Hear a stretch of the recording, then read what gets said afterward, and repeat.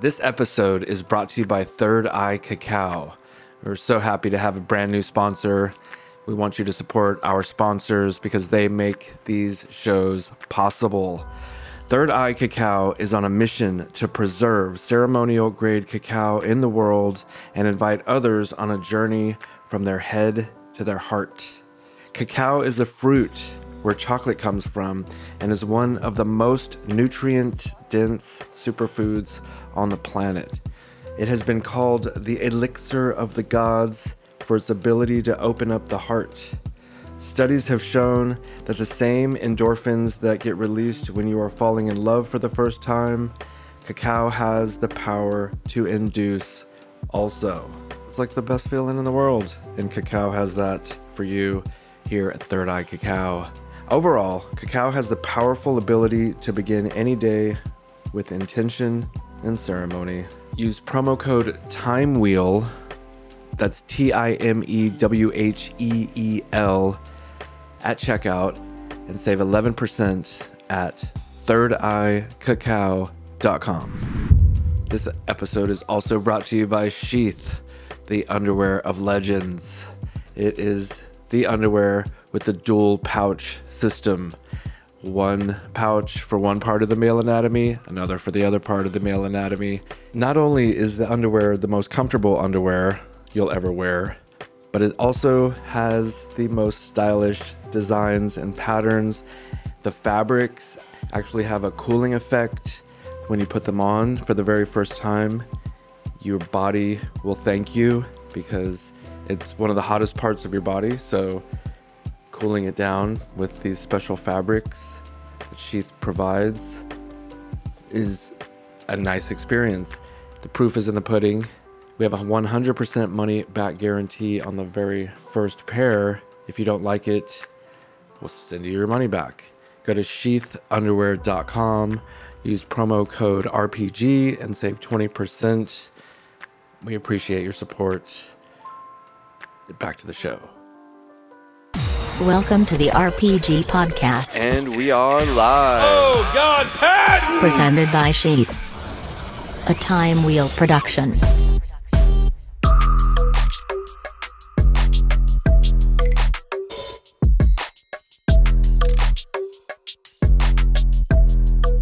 All right. Welcome, everyone, to another episode of the Robert Patton Global Podcast. I'm Bobby the Bank, and I'm here with Director of Fitness at The Mark in New York City, Dan Flores. Thank you for joining me. Robert, thank you for having me. I appreciate you having the time and making time for me. I'm happy to meet you. Happy to be here. Thanks. You come highly regarded from a friend of who's like Steven. He's super into fitness, and he was showing me your Instagram, and you'd have some unique techniques for just maybe getting more fit, right? Like the 1 minute pull up. You've been a fitness trainer for over 20 years, and I'm sure you've learned a lot along the way. So we'll start with the 1 minute pull up, like, if you don't mind. Like, what's the deal with that? So the 1 minute pull up came as a part of a journey that I was on. You know, I was into like traditional strength training as a pro athlete, as a strength coach, and I got into personal training, and after a while I just kind of get bored and I try to get into like new stuff. Exactly. And I found this stuff called heavy duty training, like Mike Mentor's like heavy duty training. I was just fascinated with the idea that you could like do one set to failure and not have to train for like hours and hours and hours. So I like dove deep into like this whole high intensity training gig, and like basically it's like one set to failure. So you do like 5 exercises for like 3 to 5 minutes per exercise, and then like your workout was over. And I just was just fascinated that you could just do that. And I tried it for a little while, did it for a little while. Fast forwarding to the 1 minute pull up, that always stuck with me, that you could do something, you could do a set of one thing and like get the biggest bang for your buck if you did like that one set properly. So the 1 minute set was just like a challenge. I was just, filling around on Instagram. And I was like, I can do this 1 minute pull up, because what I would do is I would find these guys that could do like 3 and 4 minute pull ups or 3 and 4 minute push ups. So it was just a play on that, just trying to have fun with it. And your buddy saw it. And it kind of caught some momentum, but it was just another way to like kind of skin the cat without lining up and doing the same old 3 sets, 12 reps, right. 15 reps. Yeah, exactly. It seems like you're kind of getting away from the routine of working out and kind of mixing it up a little bit and keeping it fresh and fun. Keeping it fresh, man. Always. So, and it's not just a 1 minute, you're not doing a minute of pull-ups, you're doing one pull-up and like, is it 30 seconds up and 30 seconds down, right? Yeah, it was a challenge for like a 30 second up, 30 second down, but the spirit of the HIIT training was that you would do a set for 60 to 80 seconds, and you would do like 8 to 10 reps. Okay. So like if you broke that down into like, seconds per rep, it's like, 15 seconds per rep. If you were like being like true to the like methodology, but of course I made my own version of it. Okay.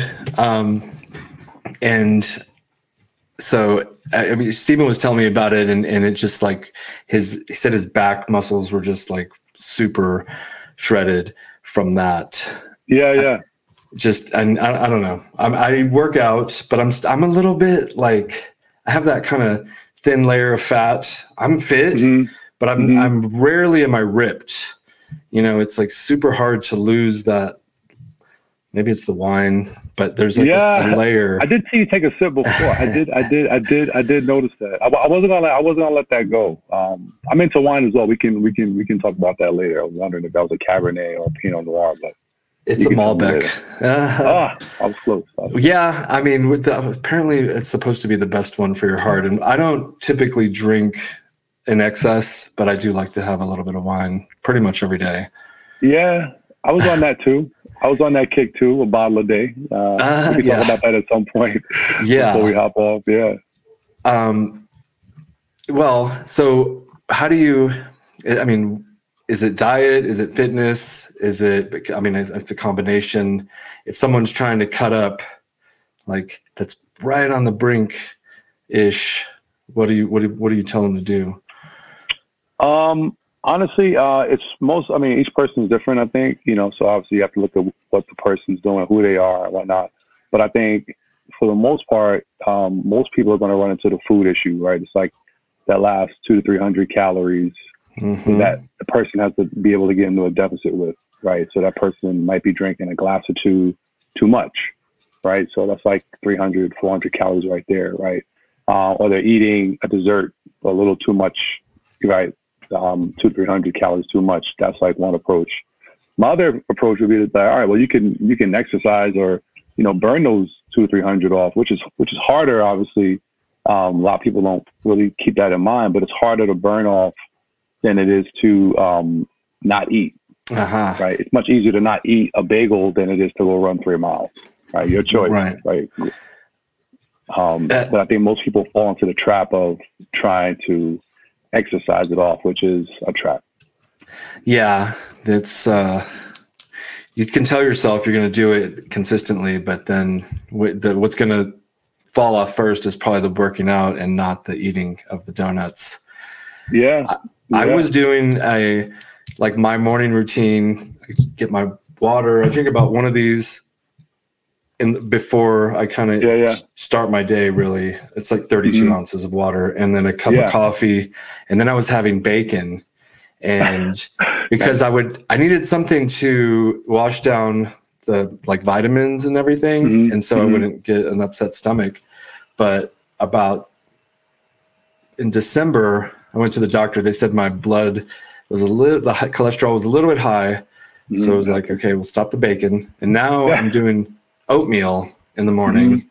It's pretty good, and I can tell just from that change from bacon to oatmeal a pretty significant fitness difference. Like a couple inches have been lost. So I mean, how much bacon were you eating though? I mean, because bacon, 4 or 5 strips. Yeah, all right. Yeah, that'll get you. That's easy, a few hundred calories right there.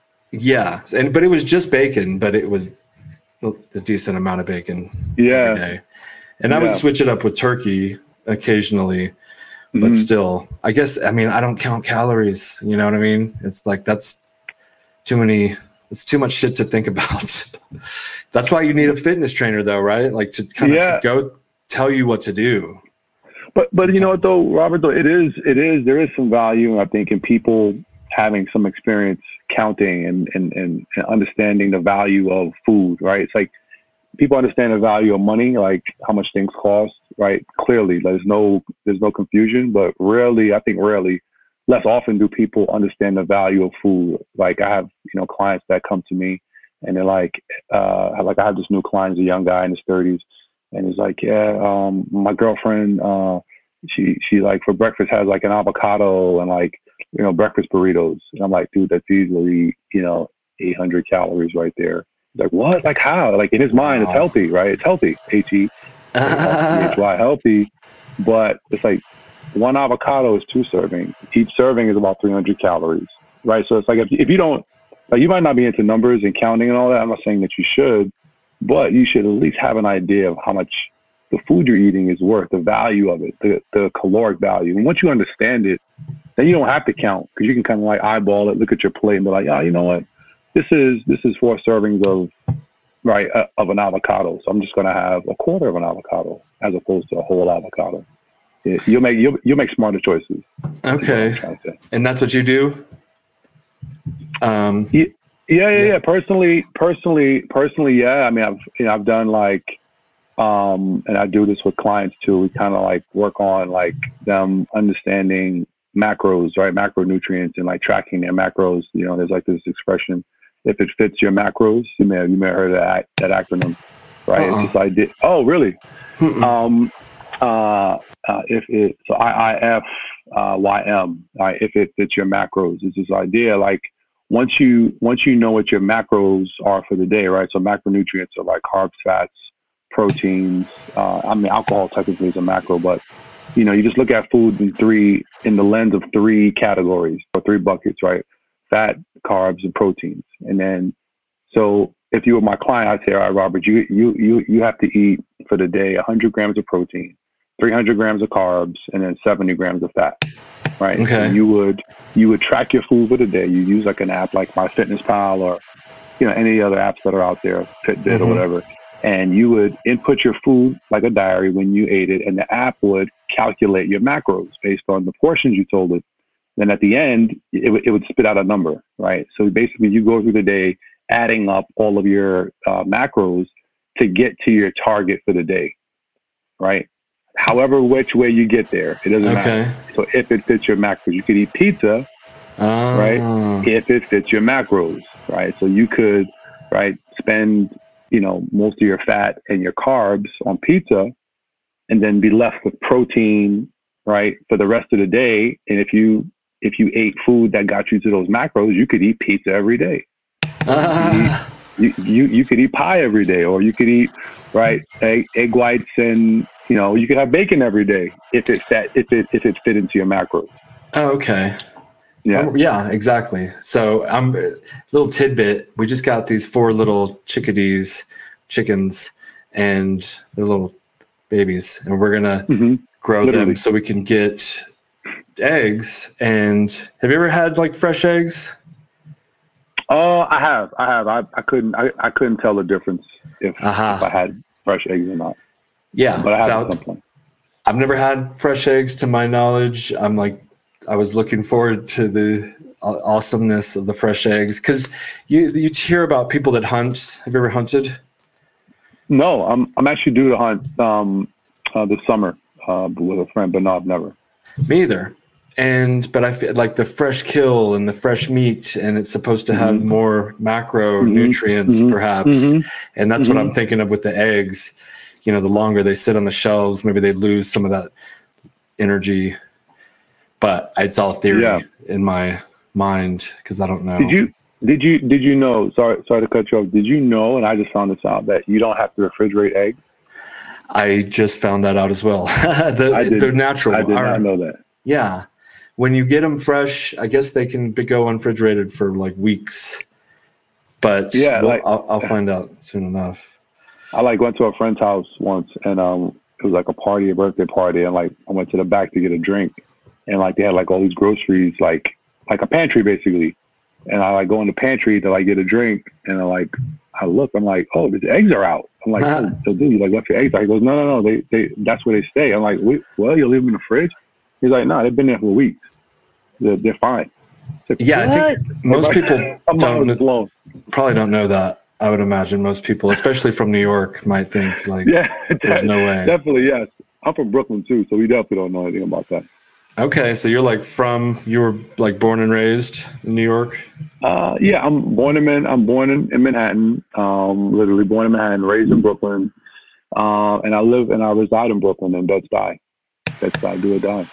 That's wild to me because just to stay in the same place your whole life, but also I'm looking at a mountain and miles of the tops of pine trees, and you're in the middle of it. You're in the heart of the city, and that type of upbringing and lifestyle and busy go get them sort of energy seems like it could be a lot.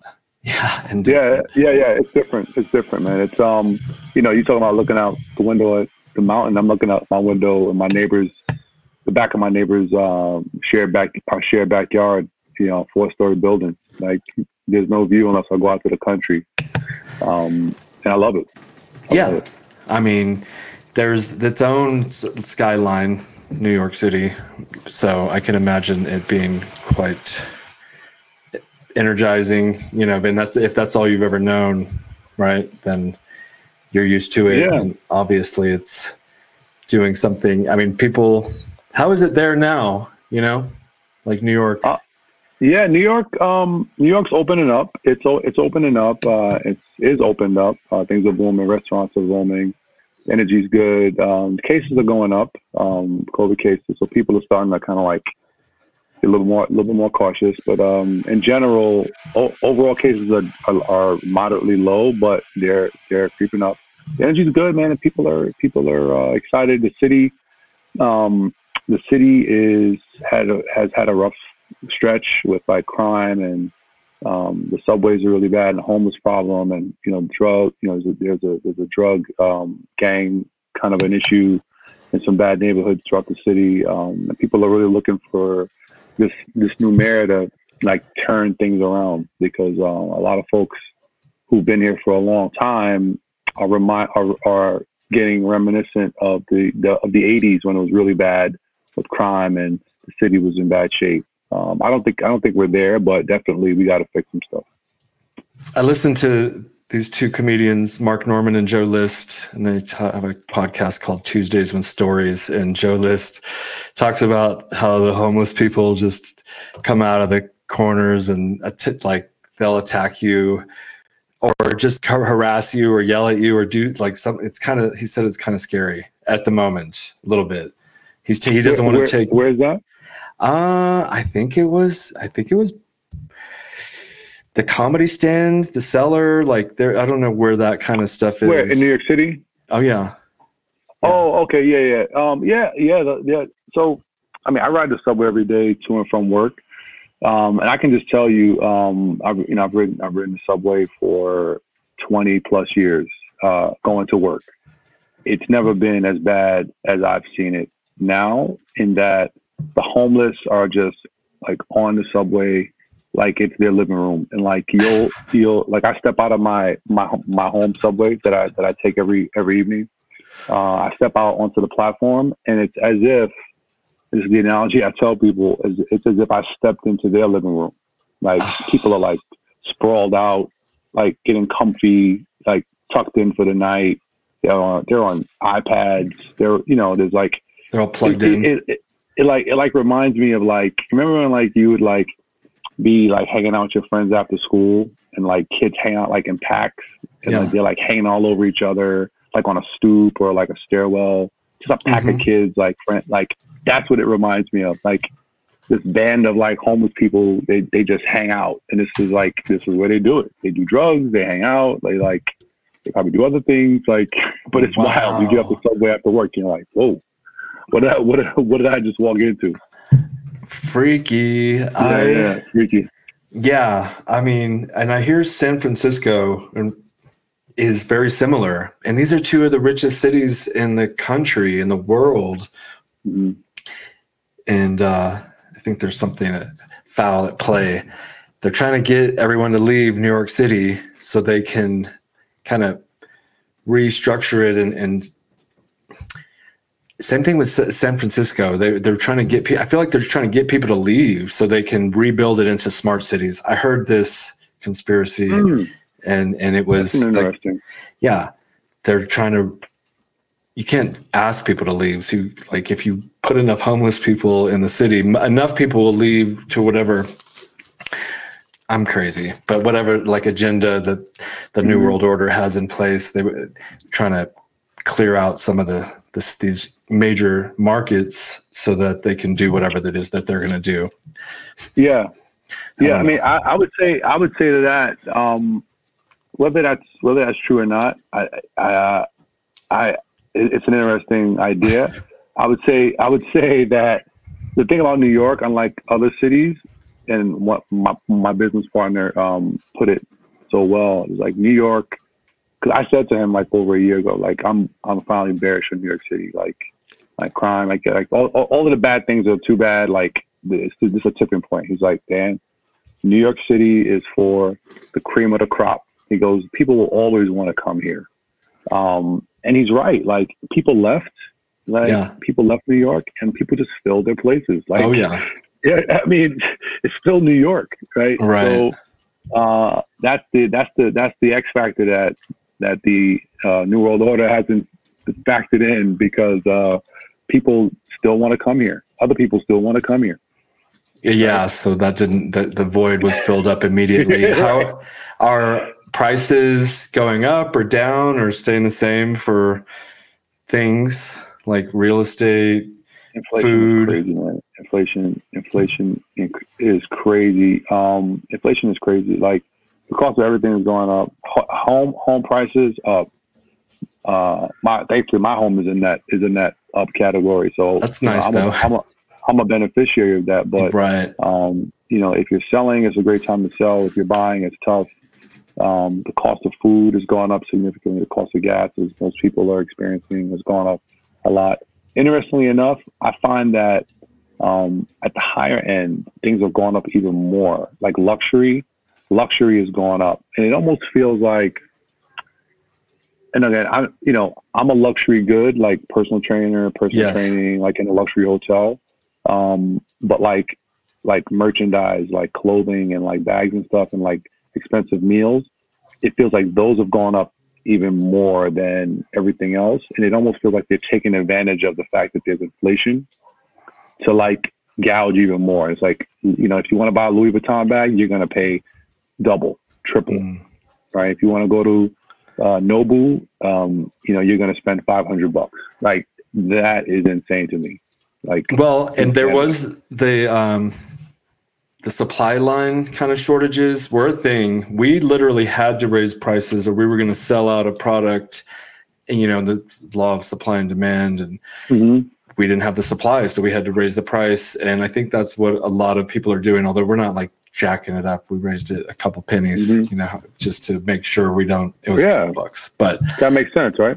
Yeah. I mean, that's what I learned. One of the things I learned in school that actually did make sense, but we're kind of all over the place. You're a personal trainer. You're the product, so that's interesting. And how you rate your pay scale is up to you. And I guess also the demand of your clients and how well your reputation is.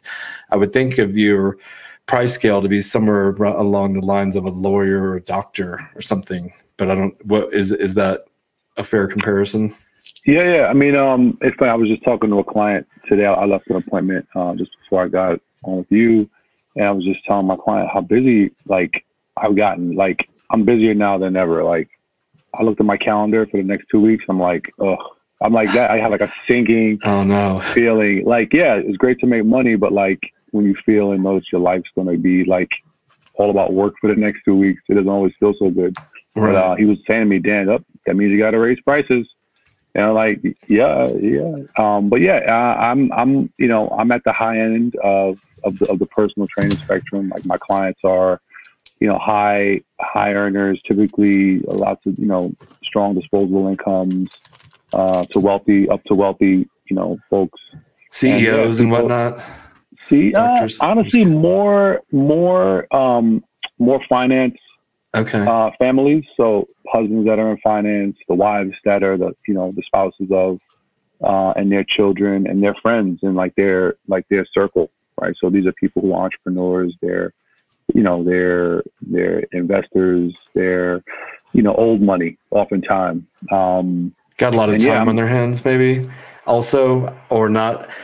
Because I found like I was working out more when I was I was basically retired for like 2 years during COVID, and we outsourced everything. We brought a lot of stuff back in house, so I'm literally working at a warehouse now again. And so my workouts are kind of slightly suffering. We're still transitioning into this new, we got like a warehouse / store here in my Woodland Park, and we thought it would be fun, but now it's like, fuck, we're having to work a lot more than maybe we thought we were going to have to. But like I said, we're still transitioning. But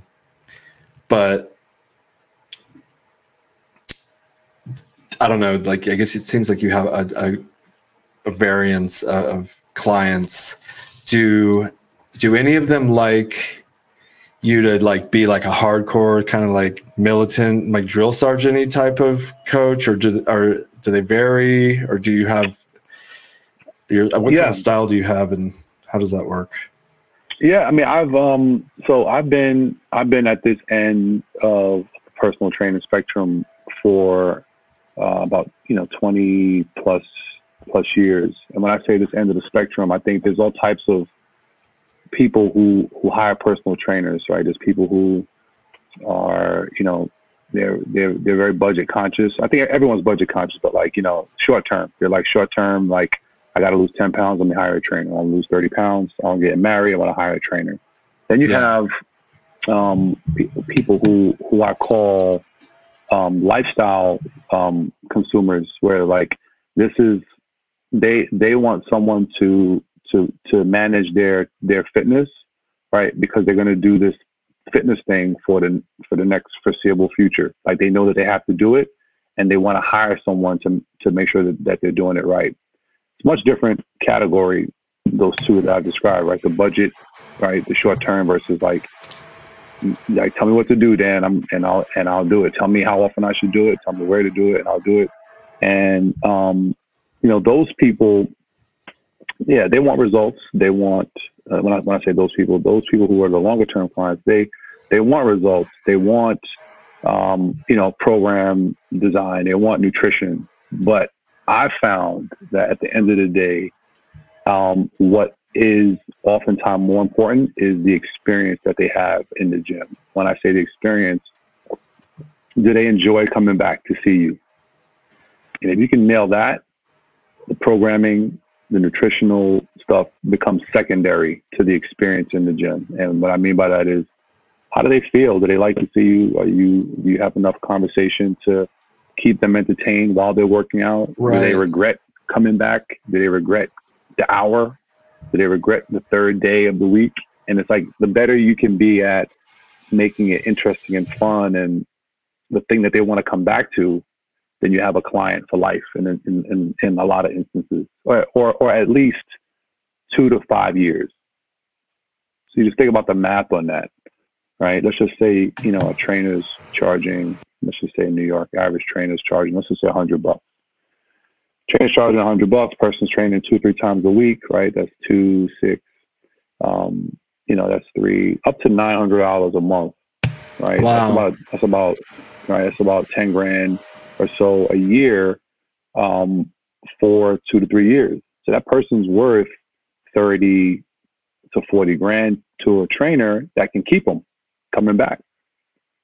And it's not always about results. Lifetime value of the customers. Yeah. So you want to keep them. That's part of it. Entertained, I guess, to an extent. You don't want them getting bored, essentially, during the process. You want them to leave feeling good. Feeling good, feeling like they're doing new things, they're building new skills, they're just not spinning their wheels, like they're making progress. Yeah. And it isn't about results, and it isn't right, because I've had clients before the pandemic blew things up. I had clients for 18 years. A client paid me for 18 years. Think about that, 18 years. That's regularly. Amazing. Yeah. Wow. My average client is with me at least four to 5 years on average. Wow, that's amazing. That's a long time. So when I meet someone, I don't expect them to leave in 6 months. Yeah, most people quit the gym after the first month or whatever, right? So for you to keep them that long, I think that says something. But also, just joining a gym is completely different than having a personal coach. Yeah, and that's really that it is. It's like their hairdresser. It's like their barber. It's like their doctor. It's like you don't quit your doctor, Right, you having, I guess it's kind of like an accountability partner in the sense. Also, I'm paying you to make sure I'm working out, and you coach me along the way and make sure I'm doing everything right, and kind of maybe give me some motivation and mental tools to keep going and stuff like that, I imagine. Yeah. I mean, over the years, I've realized that the more I can be a value add. So a lot of my sessions, they're workouts, they're catch-ups, they're hangouts in some instances, right? You go for coffee sometimes before or after. But a lot of times they become consultations, fitness consultations. We're talking about what they're eating, how they have been eating, what they could be doing differently to make it easier, to make it better, or to right. So it's this ongoing process of just adding value, right? I'm just always looking for ways to add value and reasons for them to feel like they need me and my services of value to them. Well, you're a businessman. You're an entrepreneur. You got to provide value so they keep coming back. That's what we do. We have a product, Sheath Underwear. You might have heard of it. Yes. People love it, but it's you can't just have a good product, because there's other great fitness coaches out there. There's other good underwear companies out there. So then what else are you going to do to make sure that you're setting yourself apart to create this relationship for the long term? Because we want our customers coming back lifetime value, not $30,000 or $40,000. Soon. Maybe you never. Yeah, I mean, some of them. We have people that have spent thousands of dollars over the past couple of years. I don't know if they're buying them for their friends, but yeah, we get the product, then you do the service, and then just build on that. Anything else you can throw in there to make everything more remarkable, I guess, because you want people telling their friends, most likely, about your service, so. And same with us and our product. We want people telling their friends, but now it sounds like you're a little bit over in high demand. So that might, do you ever think about expanding and getting people underneath you, or, you know what I mean? Like developing a brand? Yeah, I did. Prior to the pandemic, I had trainers. So at my current situation at the hotel, I'm the fitness director there. I'm the trainer. I'm the point person when a guest wants to work out. And if, oftentimes people have other requests besides training, right? Or maybe they want a woman, or they want to do something else like yoga or whatever, right? I have other trainers that, because I'm Mac is the wrong word, but I'm in like the epicenter of personal training. It's called the Upper East Side of Manhattan, and there's gyms and there's tons of trainers and lots of big box, fancy gyms that have been around. And I made a lot of relationships over the years. So I'm able to pull trainers to provide the services that the guests might want. So like I said, I do the training, and then I find trainers for guests that need other services. And that was a nice little business. But it's tough managing people. Especially when you're working full time, training clients, right? So balancing, managing people gets tough when you're like doing 8 sessions in a day, or like, you're busy training your own clients. Right. So it's tough. It's a tough balance. I was curious about that, because you're the director of fitness at the hotel, but then you have your own clients, and that seems like you would not have any extra time in the day, Yeah, yes. It's tough.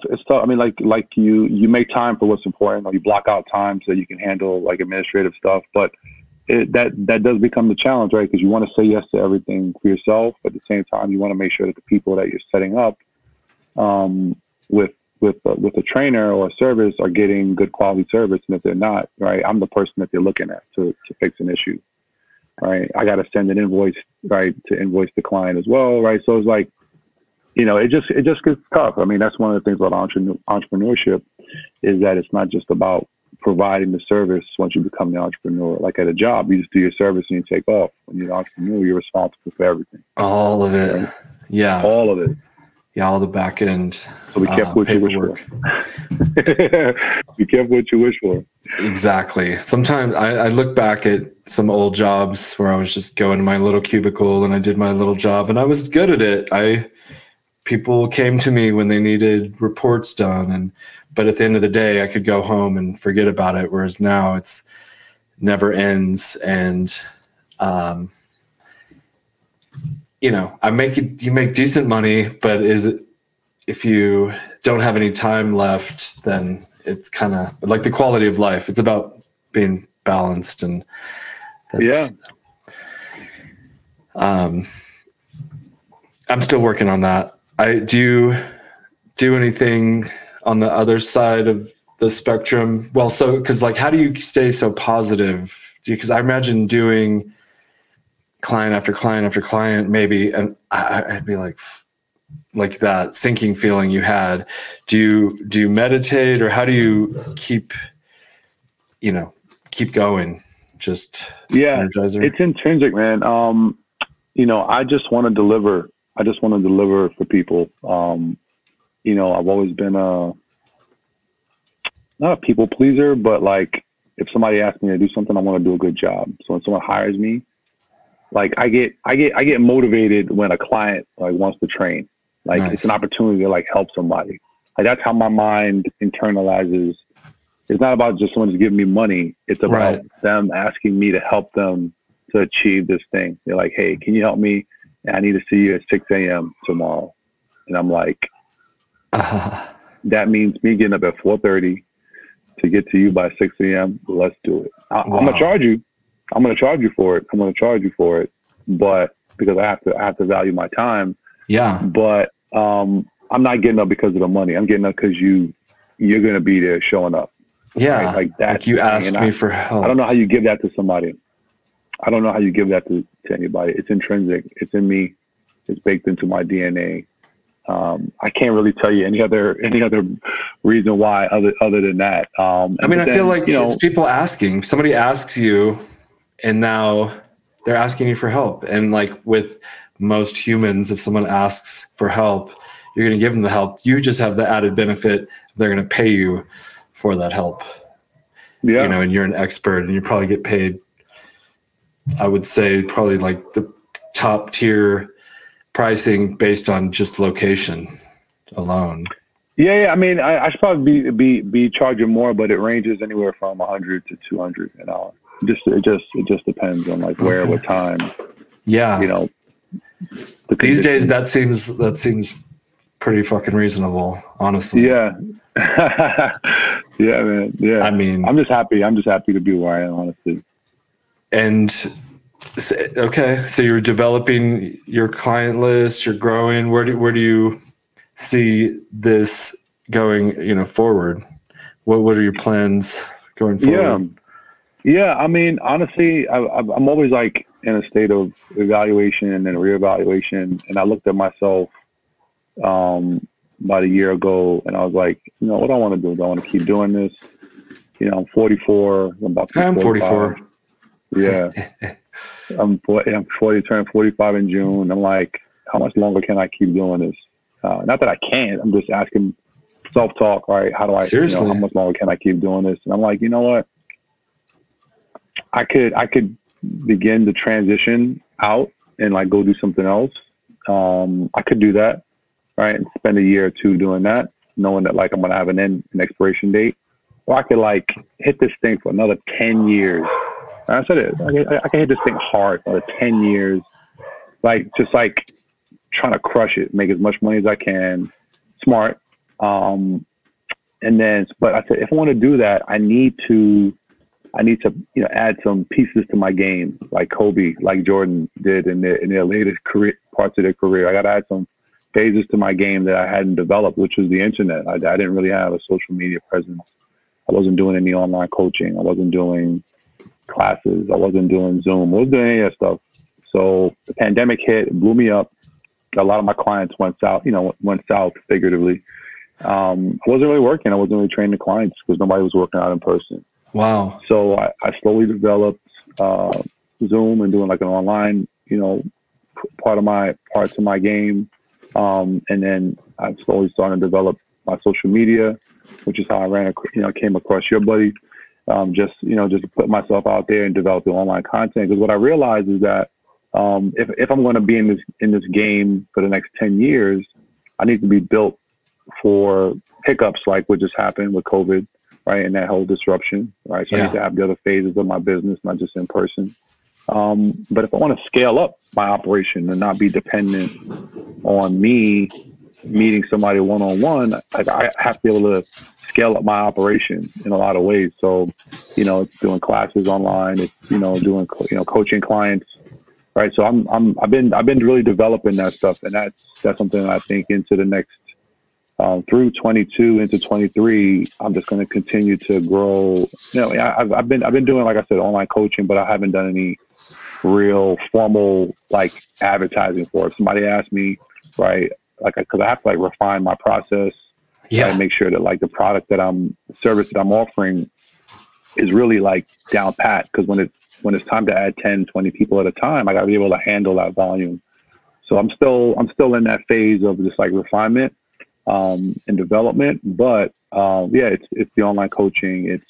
It's some version of a Zoom product with like. Do you have anyone else?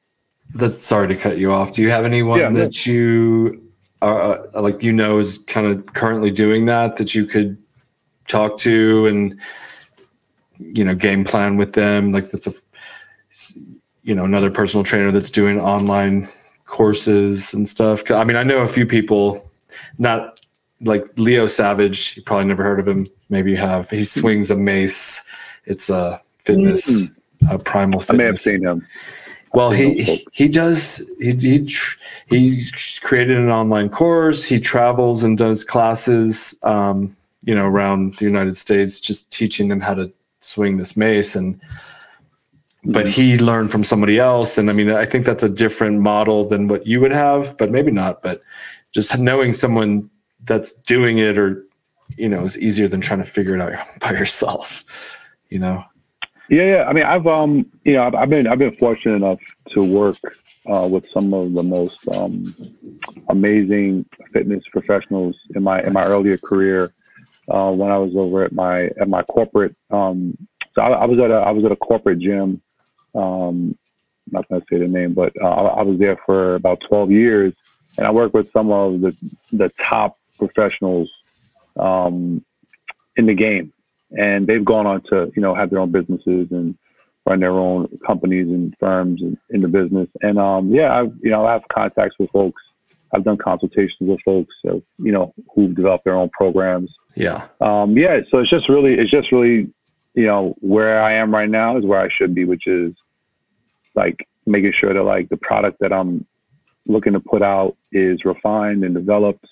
And it can handle, like I have the systems in place to handle, not just a handful of people, but 25 to 50 people at a time. And that's really where I'm working to.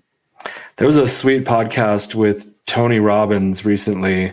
He went on Impulsive, not Jake Paul, but Logan Paul's podcast. And do you know who Tony Robbins is? Sure. He's like big guy. Exactly. Voice.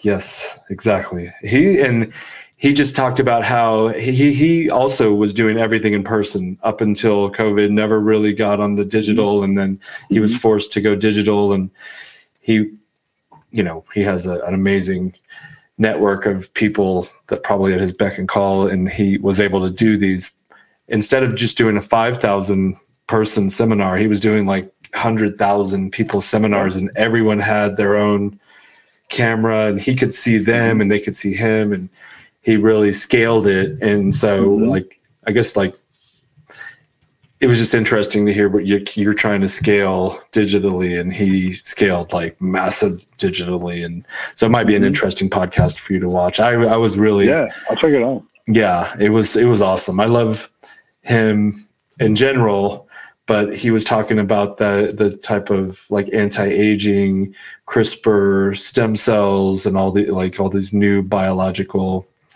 advancements for staying young, fit, longer, having a better lifestyle. You into any of that kind of thing? Yeah, I am ish a little. And I was just talking with speaking of the Mark Hotel. There's a doctor. The hotel's doctor's and Dr. Primus. He's into that. So he's a physician at the hotel. He's into I called it biohacking, but he called it optimization. He used the word optimization. And he's like an optimization junkie. He's got the gadgets, he's drinking drinks, he's got patches on his arms, he's doing and he's a physician. So he and I talking about doing a podcast where I do a podcast and I bring on interesting, fascinating people that I've met through fitness. He's going to be one of my guests to talk about his journey into optimization, because he's heavy into optimization. He goes to conferences, he meets other doctors that are into optimization. So he's at the cutting edge. Right. I'm on the periphery. I've done I'm an intermittent faster. I've done bulletproof kind of stuff a little off and on. But this guy, Dr. Primus, he's into it like crazy. So he and I have a podcast date by the end of 22 to talk about optimization. So you intermittent fast then? All the time. Oh, really? What are your hours? Yeah. It varies, man. I'll eat as late as 11 p.m. Okay. As my last meal, and then because of my work schedule, I usually don't get a chance to eat until 4:30. Wow. So whatever that breakdown is what I do. It's like 16 hours or something. Yeah. Or maybe a little bit longer, even 17, 18. I was doing that, but when I take vitamins in the morning, that's my excuse. I don't know. I don't think it's for everybody. Maybe it is. Who knows? But I don't eat I don't like to eat a big breakfast. If I eat a big breakfast, I might as well not do anything that day. But I'm not, a little bit of oatmeal is what I'll have in the morning around, basically 8 a.m. And then I'll eat again at 2 or something. But it's mostly not eating snack foods. And intermittent fasting, I think really what it does for a lot of people is it cuts out a lot of the excess foods that you would eat when you already ate. You already ate. Now you're just eating because you're bored. Snacking. Yeah. I mean, I so what winds up happening to me, right? So if I eat my last meal at 11, let's just say it just happens that way. For sure, I'm eating at 4:00. So if I have my last meal earlier, my window, my fasted window is even longer. But what I find is on those days when my eating window is shorter, for whatever reason, I have a hard time getting my calories in. Uh-huh. So Yeah. you can put your system under duress when Yeah. you're trying to jam a day's worth of calories into 5 hours. Right. Yeah, and you're So just like I've stuffing. actually lost a bunch of weight unintentionally just by adhering to trying to adhere to an eating schedule, like, right, eat at 4:00 or eat at 5:00, and then if my last meal is, say, 9:30, so it's a crazy long window to, like, it's like almost 20 hours to then eat three. I'm a big guy. I'm like 220 pounds, 15 nice. pounds or so. So I need 2,900 calories just to, like, maintain muscle. And if I go under, like, so I've lost, like, body fat and, like, gotten leaner just from doing IF. It's not so much the power of IF, it's the fact that I can't eat all my calories in the window. Right. Yeah, you don't have time. Yeah, time. That's It's hard. yeah. It's not for everyone, but it is power. It's fascinating. It's powerful. A lot of people are doing it and talking about all the benefits, and you increase in human growth hormones and just feeling better, mental clarity. You end up somehow having more energy sometimes. It seems like maybe because you're not weighed down from shit food, and maybe you'll be more conscious of what you are eating when you finally get to eat. Because then if you're intermittent fasting and then eating shit food, that would just be kind of funny. Yeah. Well, I found that the intermittent fasting made me, like, I'm just so much more mindful during the day. It almost, like, because I know I'm going to eat at 4, I don't think about food. So I just focus on, it's like once you train your body and your brain more so, say, it's like, hey, we're going to eat in 4 hours. It's like all my energy can then be focused on the task at hand. So if I'm seeing 5, 6, 7, 8, 9 clients in a row, that requires my engagement mentally. It's a mental marathon at that point. Exactly. Right? When you imagine if you had to do 7 podcasts in a row. Right. No, exactly. Right? This is engaging. You and I are engaged. You're not, like, off in the back, sipping coffee while I'm here talking. Like, you're facing the screen. We're engaged. Imagine doing that 5, 6, 7 times a day. You'd be wiped out. Yeah. No, that's like you said, a mental marathon. I think about people that have your kind of scenario where you're the product, like barbers. You're cutting hair all fucking day, and just or therapists. It's like one after the other. This another dude with their problems, and you got to sit there and listen. And do you ever get tired of that?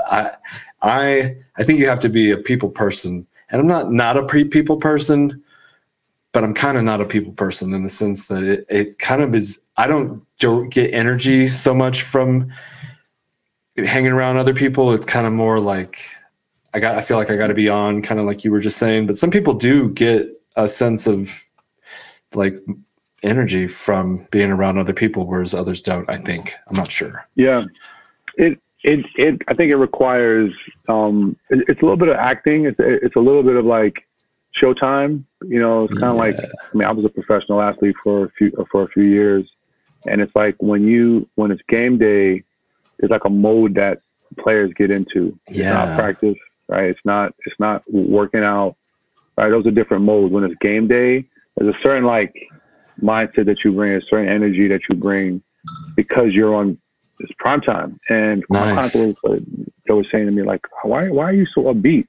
It's like, I never say it, but in my head, I'm like, that's what I get paid to do. That's a part of the job. Yeah. It's not just to show up. It's to show up. You're paying for a smile. Hey, how's it going? All right, let's go. Come on, let's go. All right. Right. Not in, like, a, fake than like me. I'm just enthusiastic. I think gotta so. bring the energy to the session because I can hey, how you doing? You ready to work out? They're not coming back. You know what I'm saying? Like, I gotta carry folks sometimes. I gotta put them on my back and I gotta carry them through the hour. Wow, that's pretty cool though. All right. Yeah. Yeah. I gotta carry them, put them on my back. Let's go. We're gonna do this workout. Get something out of that though. Like at the end of the day, it's got to be some sense of fulfillment that you're helping these people. Otherwise, why would you be doing it? Right? It's not for the money only. I enjoy it, man. I enjoy it. I mean, I'll never forget. I was in the Arena Football League, and we were finishing up our season, and maybe like a week or two, maybe 2 or 3 weeks until the season was going to end. And we were like all in our hotel room because the team had us. We were in Michigan, and the team had us in a hotel on the top floor of a hotel. That was like our dorm because we didn't have living situation proper. So we were all sitting around in a room, right, a bunch of 20-something-year-old guys, and we were like, "Hey man, season's gonna be ending. What are you gonna be doing?" And I'll never forget. Guys were like, "Yeah, I'm a teacher. I'm going back home to, I don't know, whatever. I want to mow lawns. I want to do landscaping, right?" Because most guys, they had like odd jobs in the office. Right. So the other guy that was from Brooklyn, he happened to be from Brooklyn. He played at Hofstra University. His name was Alvon Brown. He goes, I'm a personal trainer. And I was like, what is that? Yeah. This is like in 2000. I'm like, what's that? He's like, hey, basically, I get paid to work people out. I was like, what? You get paid to do that? I was like, what? Like, that's funny. I love to work out. I was like, well, how do I do it? He told me. 3 months later, I was a personal trainer. Wow. Yeah. That's funny. Yeah. It made me think of all of the 20-year-old life coaches we have now online. I don't know why I thought of that, but you know how you have like somebody doesn't know what they're doing, trying to tell you how to live your life. It's totally different because you're like a legit life coach in the sense that you're improving people's lives through their physical fitness. I could do it. Could. Tony Robbins better watch out. Yeah. Don't turn your back on me, brother. But you can look to him for inspiration. I've always gotten a lot from him, and that's I like motivational speakers. I kind of want to one day be something like that because I've read a lot of books and I've adhered to a lot of the principles, and maybe it was all innate in me to be successful one day, but I always give the credit to like these books that I read, like Think and Grow Rich. Yeah. Have you read that? I read that. Yeah. I mean, it's just some basic do's and don'ts about business, really. I mean, how bad do you want it? Do you believe you can do it? Visualizing. Do you do any do you do visualization at all? No, I haven't. I've kind of gotten away from that, man. I was but you used to. I was in a network marketing business before like in my earlier personal training days, and part of the curriculum was a self-help component, and they had us reading so many of these books, and I just loved them, man. We had a book of the month or a book of the week, I remember, and I would just buy extra books. Nice. They were all like Napoleon Hill and, like you said, Think and Grow Rich and a bunch of others that I can't remember. But I just got into the self-help stuff, and I just digested all these books, man. If I was to turn my camera right now, my shelf, my bookshelf is loaded with these books that I read to kind of help me just keep my mind, and I just never got away from it. Like it was like ingrained, and I don't do a lot of practice, but a lot of the foundations have been kind of like ingrained into my psyche. Yeah, I think at some point you stop the visualizing, and now you're already in motion. It started. Maybe you do it right. Yeah, because before you start, maybe you don't know what you're going to do, and you can try to visualize where you want to be one day. but then once the ball is rolling, like whether you visualize it or not, you already did that part. Now you're in the doing aspect, and maybe every now and then go back to it. I try to remember to maybe, because you're never done with goals. It's always you reach one goal and it's the next goal. So there's long-term goals and short-term goals. I used to visualize myself running my hand across the nose of my own private jet, and I could feel like the texture of the logo sheath was on it. And we don't have one yet. And maybe, that's okay. But maybe we will, maybe we won't. You can lease them sometimes anyways. Yeah, listen, you can get there. There's many ways to get there, man. But something you said just reminded me of a quote I saw recently, and I posted on my Instagram, one of my reels. It was a quote that I saw. They said Mike Tyson said it. I don't even know if he did, but they used his image to push the quote. But basically, and I'm paraphrasing, he said that he doesn't dream anymore because that he manifests now. He doesn't dream, but he manifests because dreams dreams don't come true. Like he has way more success manifesting. I thought it was powerful. So the statement alone is powerful, right? Yeah. Like manifest, don't dream. But coming from Mike Tyson, who I thought was ironic, who made over $300 million in his career as a boxer at the height of his career, lost it all, went broke, and literally right now, is on pace to make more than he did as a boxer. Wow.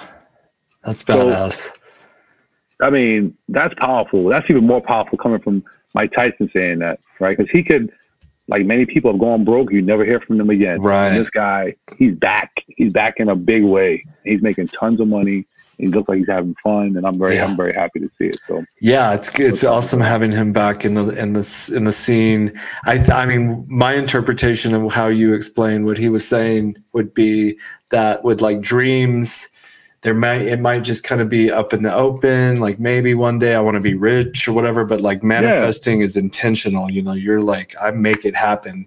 Sure, I think it. Yes, but then you just get after it and get it done. And then it's on to the next. Because once you hit these milestones, I don't know if you've ever checked yourself and been like, oh, all right, I'm doing all right. You know, I did it or whatever kind of type of a scenario. For a moment, you look around and you've made it, so to speak. But you can only do that for like a second, you know, like a minute. Because then, for me anyways, I'm always still hungry for. I'm never satisfied. You know. Yeah. I mean, my wife says that to me. You know, whenever I tell her what my next idea is, she's like, "What? Like another idea?" In my head, I'm like, "Have I led you wrong yet?" But it's like I get what she's saying, and I get what people are saying is that you do got to enjoy. You do have to pause sometimes. You do have to look at, you know, at what cost is the additional thing that you're going for, right? If you're not seeing your kids, or if you're not fulfilling all other parts of your life, then you might not want to, you know, go for that next million or that next business or, you know, whatever. I mean, everyone's got to make their own, you know, self-analysis. But she says it to me all the time. She's like, another thing? She's like, really? Another thing? It would be nice to kind of just accept I'm good. This is good. I'm doing pretty good. I think that could be nice. I'm not sure. Maybe one day I'll get there, but I still have a long way to go, I guess. And I'm gonna keep shooting for the stars, and maybe I'll hit the moon. You know? Yeah. But I mean, for sure, man. I mean, look, I think it's important to have long-term goals and, you know, short-term goals, and give yourself room to kind of like fall somewhere in between, right? Like not have to put too much pressure on yourself to have the yacht or the jet, as you said, right? Maybe it's maybe you were able to do a partnership with affirm. You know what I mean? Like, it doesn't have to be like the way. Totally. you're That's what my wife. envisioning it.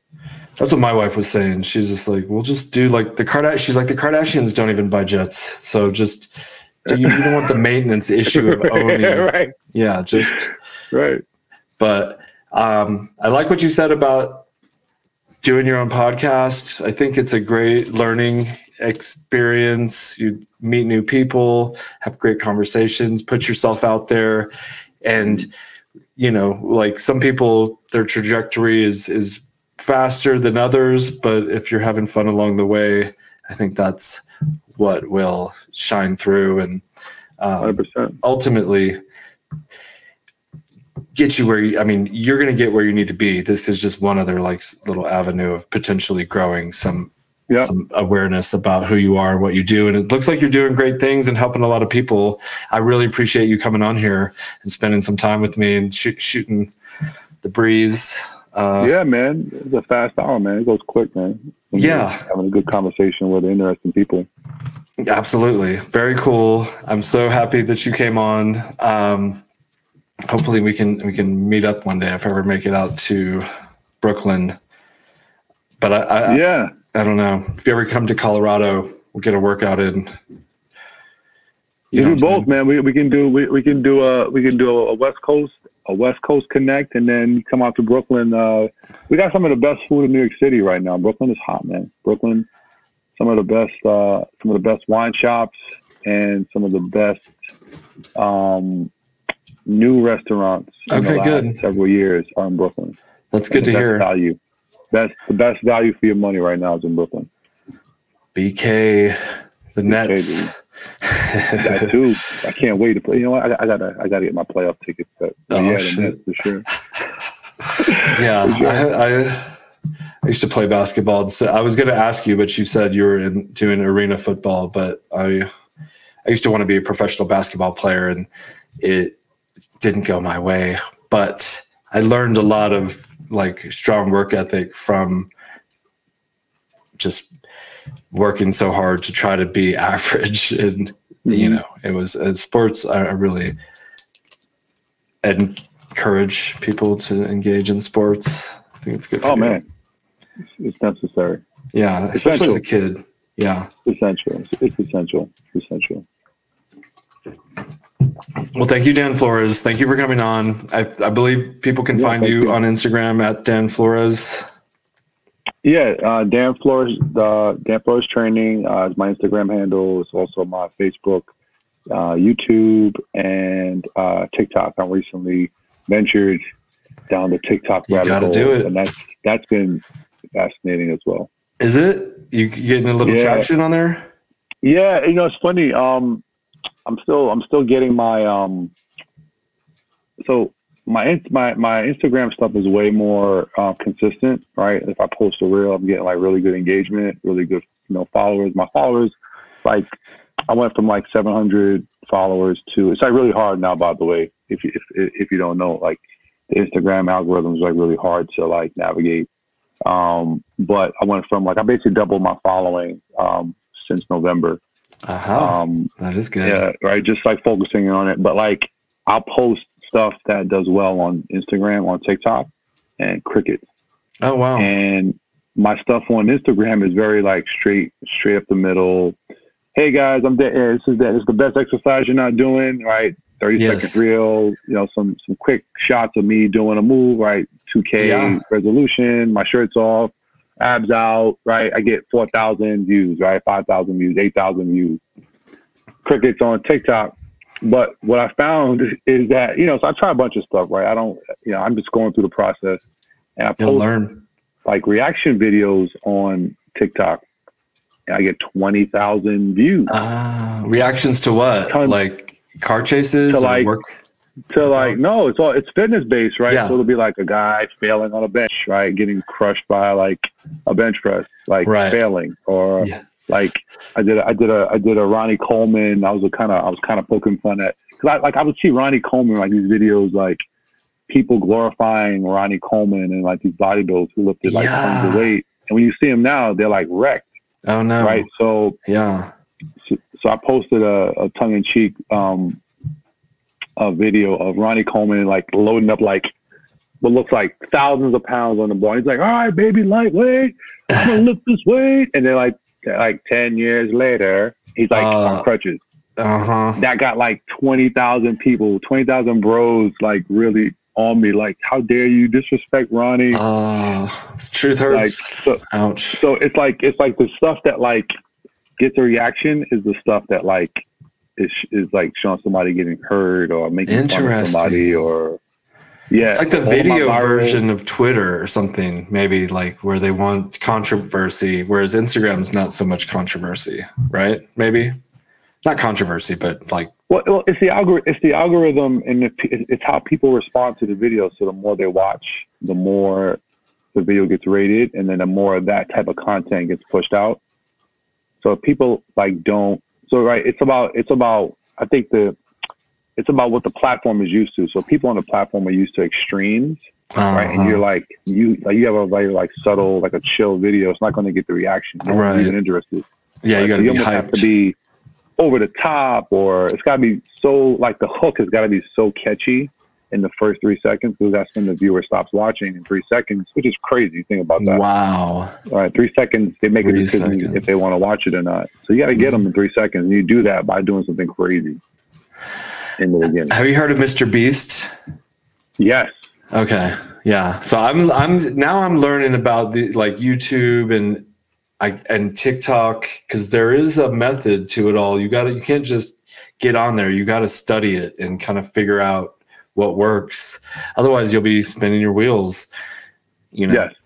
So you're doing what you need to do. You're getting on the internets, putting yourself out there. Man. Yeah. I'm out there, man. I'm messing around. Yeah. And you got a good look to you, so that helps too, if you're not hideous.